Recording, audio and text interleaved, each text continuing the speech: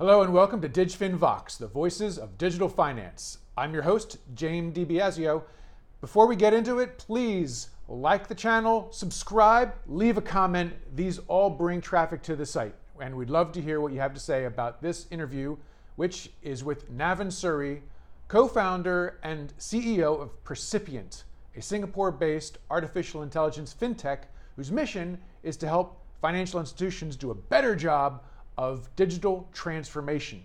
But my question really is, what is digital transformation? Where are we with this thing which has been going on for years now? And what does it mean, especially in the era post-COVID?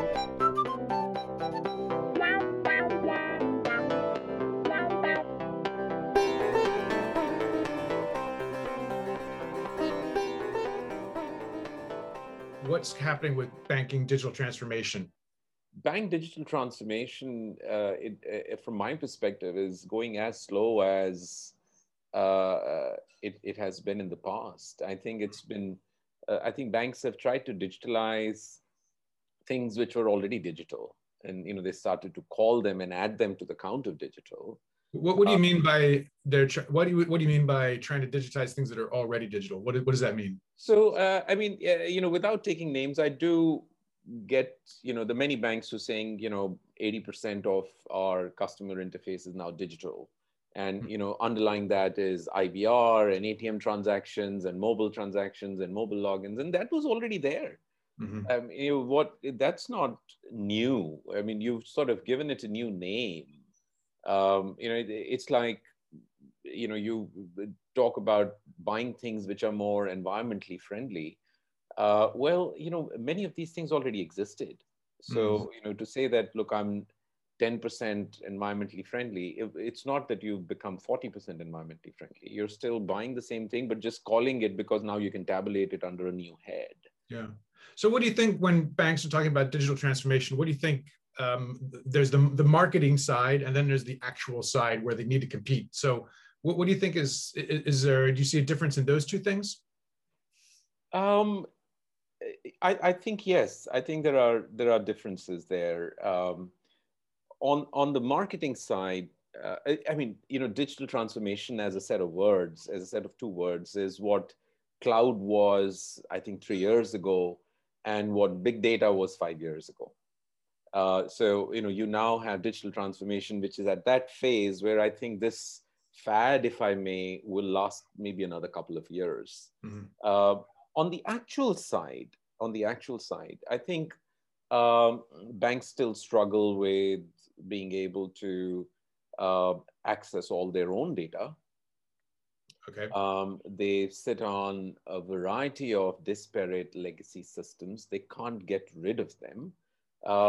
People are trying to bring in new core banking systems for incremental functionalities that they're adding because the legacy is so huge and it's so embedded and is so difficult to change that they have to find either a whole new way of doing things or make some small incremental changes. And there was this McKinsey report, which I often talk about, that came out about a year and a half back, and I can send that to you, which said, for a mid-sized bank to do digital transformation, it's likely to take between $50 to $100 million and anywhere between 3 to 5 years. And that's long. And, by which time the whole world passes you by. So I think the world is due for a refresh in how digital transformation itself is approached. And I'm not trying to fit in what we do there, but I really think that it's been long since something fresh came to the market. Yeah, I want to get to that and what Percipient is doing. But just to go back on this point with the banks themselves or other big financial institutions, they've been pulling together data lakes. They're moving much more to the cloud. There's plenty of vendors out there trying to help aggregate data or allow banks to use it more nimbly. How far along are they? I mean, I hear about this all the time from banks and their vendors. In your opinion, based on your experience talking to banks, is it sort of, we got our warehouse problem solved and now we can move on to something else, or people like to say things and maybe it's not exactly 100% what's going on. Yeah, so I think data warehouse problems got solved. Okay. But a lake house problem has gotten invented. Let's put it that way. So data warehouses gave way to data lakes. Mm-hmm. And now I think we have lake houses, which is more complex than just having either one of them. So what's a lake house?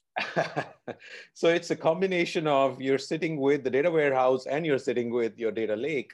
And so when Hadoop came along, several years ago, and people migrated to these data lakes, they figured now, which is once they wanted to scale it up, it sort of was not allowing them to scale at the way they expected it to. It got some costs out, but it did not allow for the scalability of the integration of all the data that banks wanted to put in there. So that's been a big problem. And from a growth perspective, I think cloud per se is the way to go. And everyone talks about it, and rightly so. I think it's absolutely spot on. So whether this is private or hybrid or just public clouds, banks have moved towards adopting cloud for bringing down their costs and bringing some but migration is a big challenge. So we're talking to a major core bank provider in the US, for example, who've built a new digital core banking platform, and they have several hundred installations of their legacy core banking in banks in the US. And they don't have a bridge between the two. So they want to take their new modern banking system, new age modern core digital to their existing customers. And they are saying, how do I bridge between the two? My data is so disparately distributed. So I think that problem is still there. You said to me once that you're trying to change the way banks change. Yeah. So just tell me a little bit about why you founded Percipient AI and how you do that. Yeah. So we're a bunch of bankers, Jamie, and we've experienced the problem of launching digital products, launching digital customer experiences, digital partnerships firsthand in our lives back when we were all in Citi. And, I'm talking 5 years ago. And we launched our first product, which enabled banks to just basically integrate all their data, whether it's structured, unstructured, etc. But over the last 2 years, we've picked up on the need to reinvent how digital transformation is done at financial institutions. And the way we've attempted to solve it is using our real domain expertise, having done digital transformation back in Citi about 150 times in 40 countries across all products, cards, loans, data warehouses, open banking, mobile, credit cards, and all of that. And what we've found is a new way where we can actually decouple the legacy systems that a bank typically owns. And those legacy systems are holding the bank back from going digital at the front end with the customer. And inventing a middleware, which is something we call a digital twin. Right. So you have legacy systems, and we'll help you create a digital twin, which is effectively capable of working like a core bank platform without actually being heavy as a core bank, and can then allow you at the front to do anything that you want. So the way we do this is we've taken the digital twin technology, which Jamie has existed. Sorry, you're going to say something? No, please go ahead. I remember you once given me an analogy to Tesla about this, which I thought was sort of an interesting way to understand. Yes, that's correct. So what we've done is, so you've got a bunch of core banking systems. Typically, banks have between 3 to 5 different product processors. One calls customer as CUSTOMER, the other calls as CM, the third calls as CUST, let's say. Now, the way the twin makes that simpler is we do a one-time mapping of the way your data is existing in different product processors into a common data model.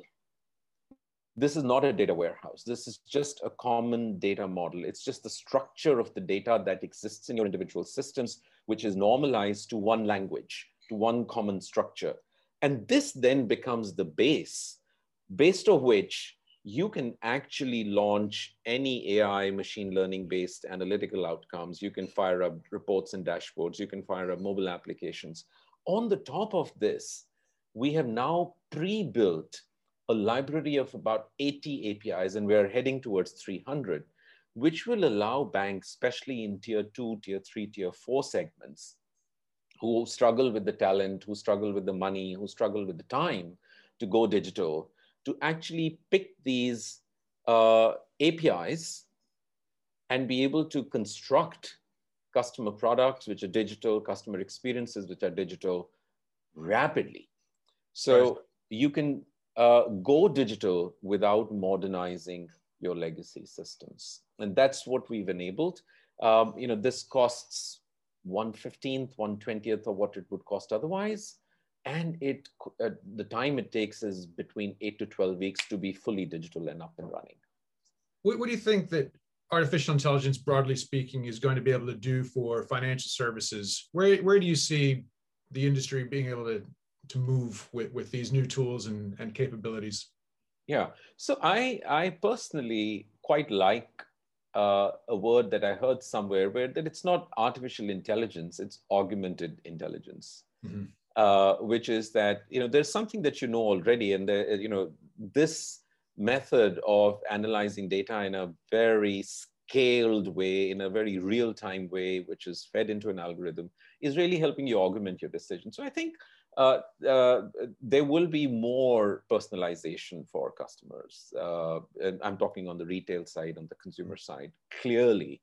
A lot more personalization. I'm surprised that I bank with 3 major banks in the world, so to say, both on the corporate side and on the retail side, and I still don't even get a text message which says, "Hey, you are near a Starbucks, and can we give you a 20% off if you walk in because you're our customer?" Even that level of intelligence has not yet been used by the biggest banks. So I think the headroom for AI starts from the basics. These are things that we hear in conferences that, we're now being able to tell you when is it that, where you are, and based on the context of that, we can actually give you recommendations of what you should be doing. But the practice of that is not there at all. So. And why do you think that's the case? This technology isn't new. So the technology is not new. I think there are primarily 3 reasons, if I may. One, I think, is that the knowledge to do these sort of things does not really exist inside financial institutions. When I say knowledge, the ability to develop these models, the ability to test these models, it doesn't really exist inside organizations. It typically exists outside, which is the fintechs and the AI companies. And the ability for these companies which are outside to have built algorithms which can really scale is not there by themselves until they get some first 2, 3, 4 banks who are willing to test them and give them an opportunity. So I think it breaks down there, where in-house, the talent is not sufficient. It's available outside, but it's not scaled.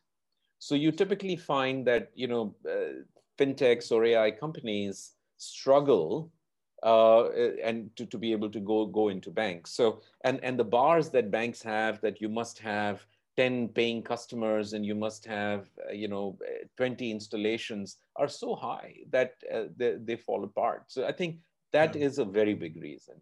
Do you see that changing? Because when I speak these more recently with people at large financial institutions, banks, insurers, what have you, they seem to say that that the process is getting easier. They're trying to be faster and a little more flexible working with fintech partners. Do you think that's true in reality? I'm going to be provocative here and say, for the most part, no.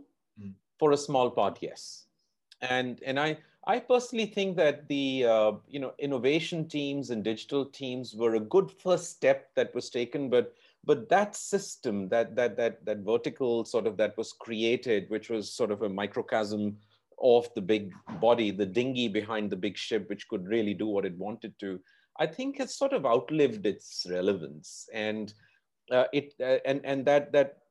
change that this system was going to provide in the speed at which financial institutions adopt new solutions has not fully been achieved. At the same time, at the CEO level, there is a little bit of belief that, look, I need to change. So very often, I believe that the problem actually is at the top.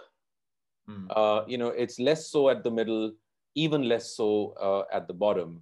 And I think there is a need for, and banks where the top has taken control to say, look, we want to change. And a classic example, all of us, at least in Singapore, are very proud of, for example, is DBS. And, they won they started this as a very cultural thing. And, Root brought it down, and we've heard them talk about we're a 20,000 man startup.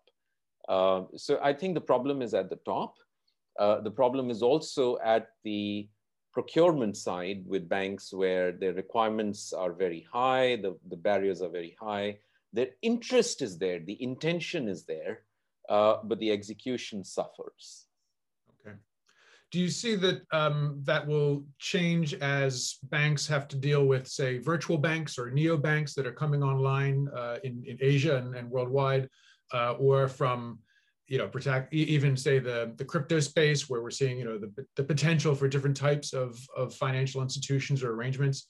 Will these spur faster change at banks, or will they just say, well, we've got a lot of customers, we've got a lot of data, we're regulated, and they'll just sort of, there'll be the big brontosauruses that are just kind of, lumbering through the jungle?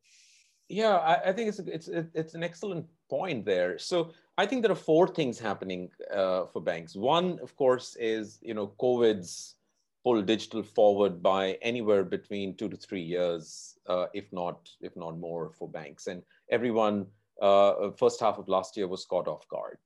Second is clearly fintechs are eating away, thawing away at the low-hanging fruit, the robo-advisors, the payments, the insurance.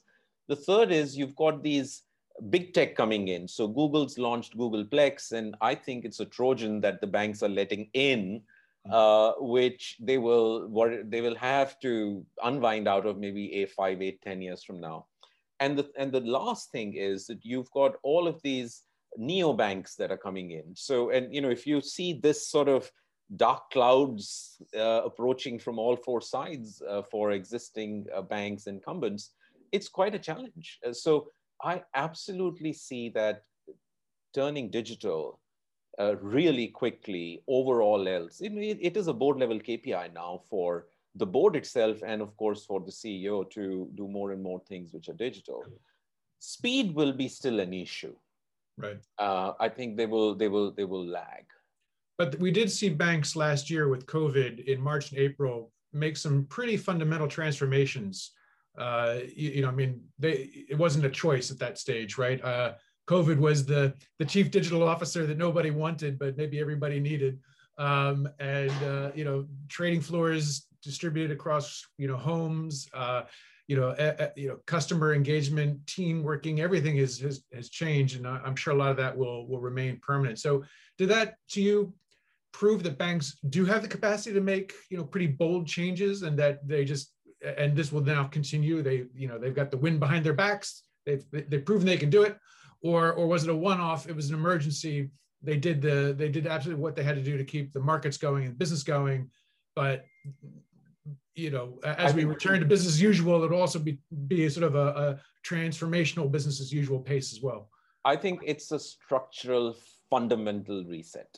Okay. What COVID has done, it's a structural fundamental reset, but the banks that will be fast to the draw, the fastest finger first, which means that it's not about fixing that my employees can work from home and, I've got all my systems set up for that, but it's that there is a reset happening. How quickly can I make these changes is going to decide the winners and losers. And the results will be visible, I think, in the next 2 to 3 years itself. So, but banks, you're absolutely right. COVID was the chief digital officer that everyone wanted. And I love that statement because it is absolutely what it, and in fact, it's for most industries, not just for banking.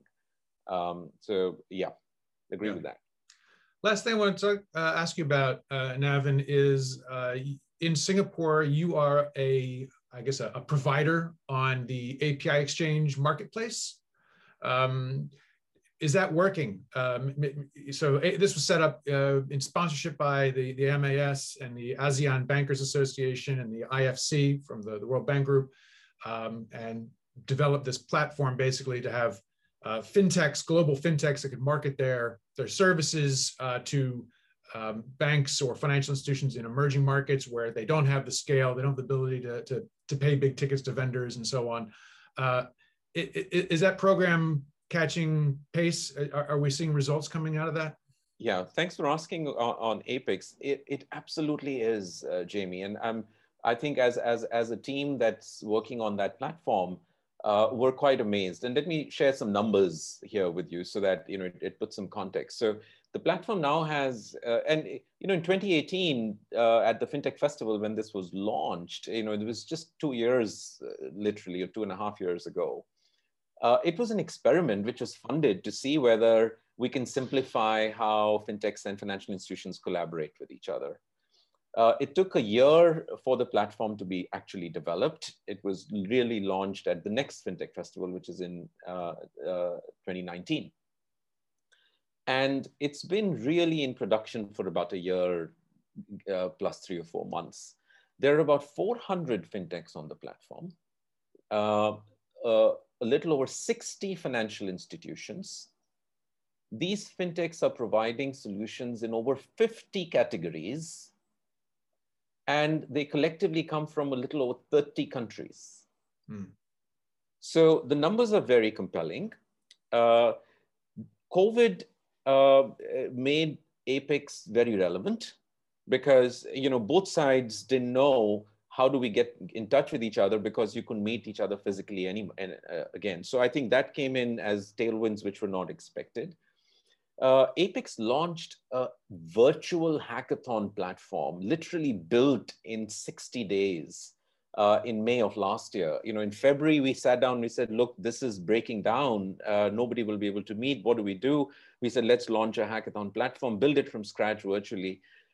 Now, we've done, I think, about 13 hackathons on the platform in the last 5 or 6 months from the biggest names. So, you've got the Bank of International Settlements, you've got NPCI from India, you've got Time Bank, who's done stuff, you've got UN multilateral agencies, and each of them have posted 2 or 3 problem statements for which they're looking for solutions, and they've been inundated via the Apex platform with anywhere between 100 to 400 solution providers saying, I can solve it for you. And all of it via the Apex platform. Okay. So I think it's been an incredible platform. The timing of it originally wasn't meant to be as good as it turned out to be, given what COVID forced the world into. Yeah, okay, great. Well, Navin, thanks for your time. And good luck with helping financial institutions find their digital mojo. Thank you very much, Jamie. Thank you for having me on your platform, and good luck.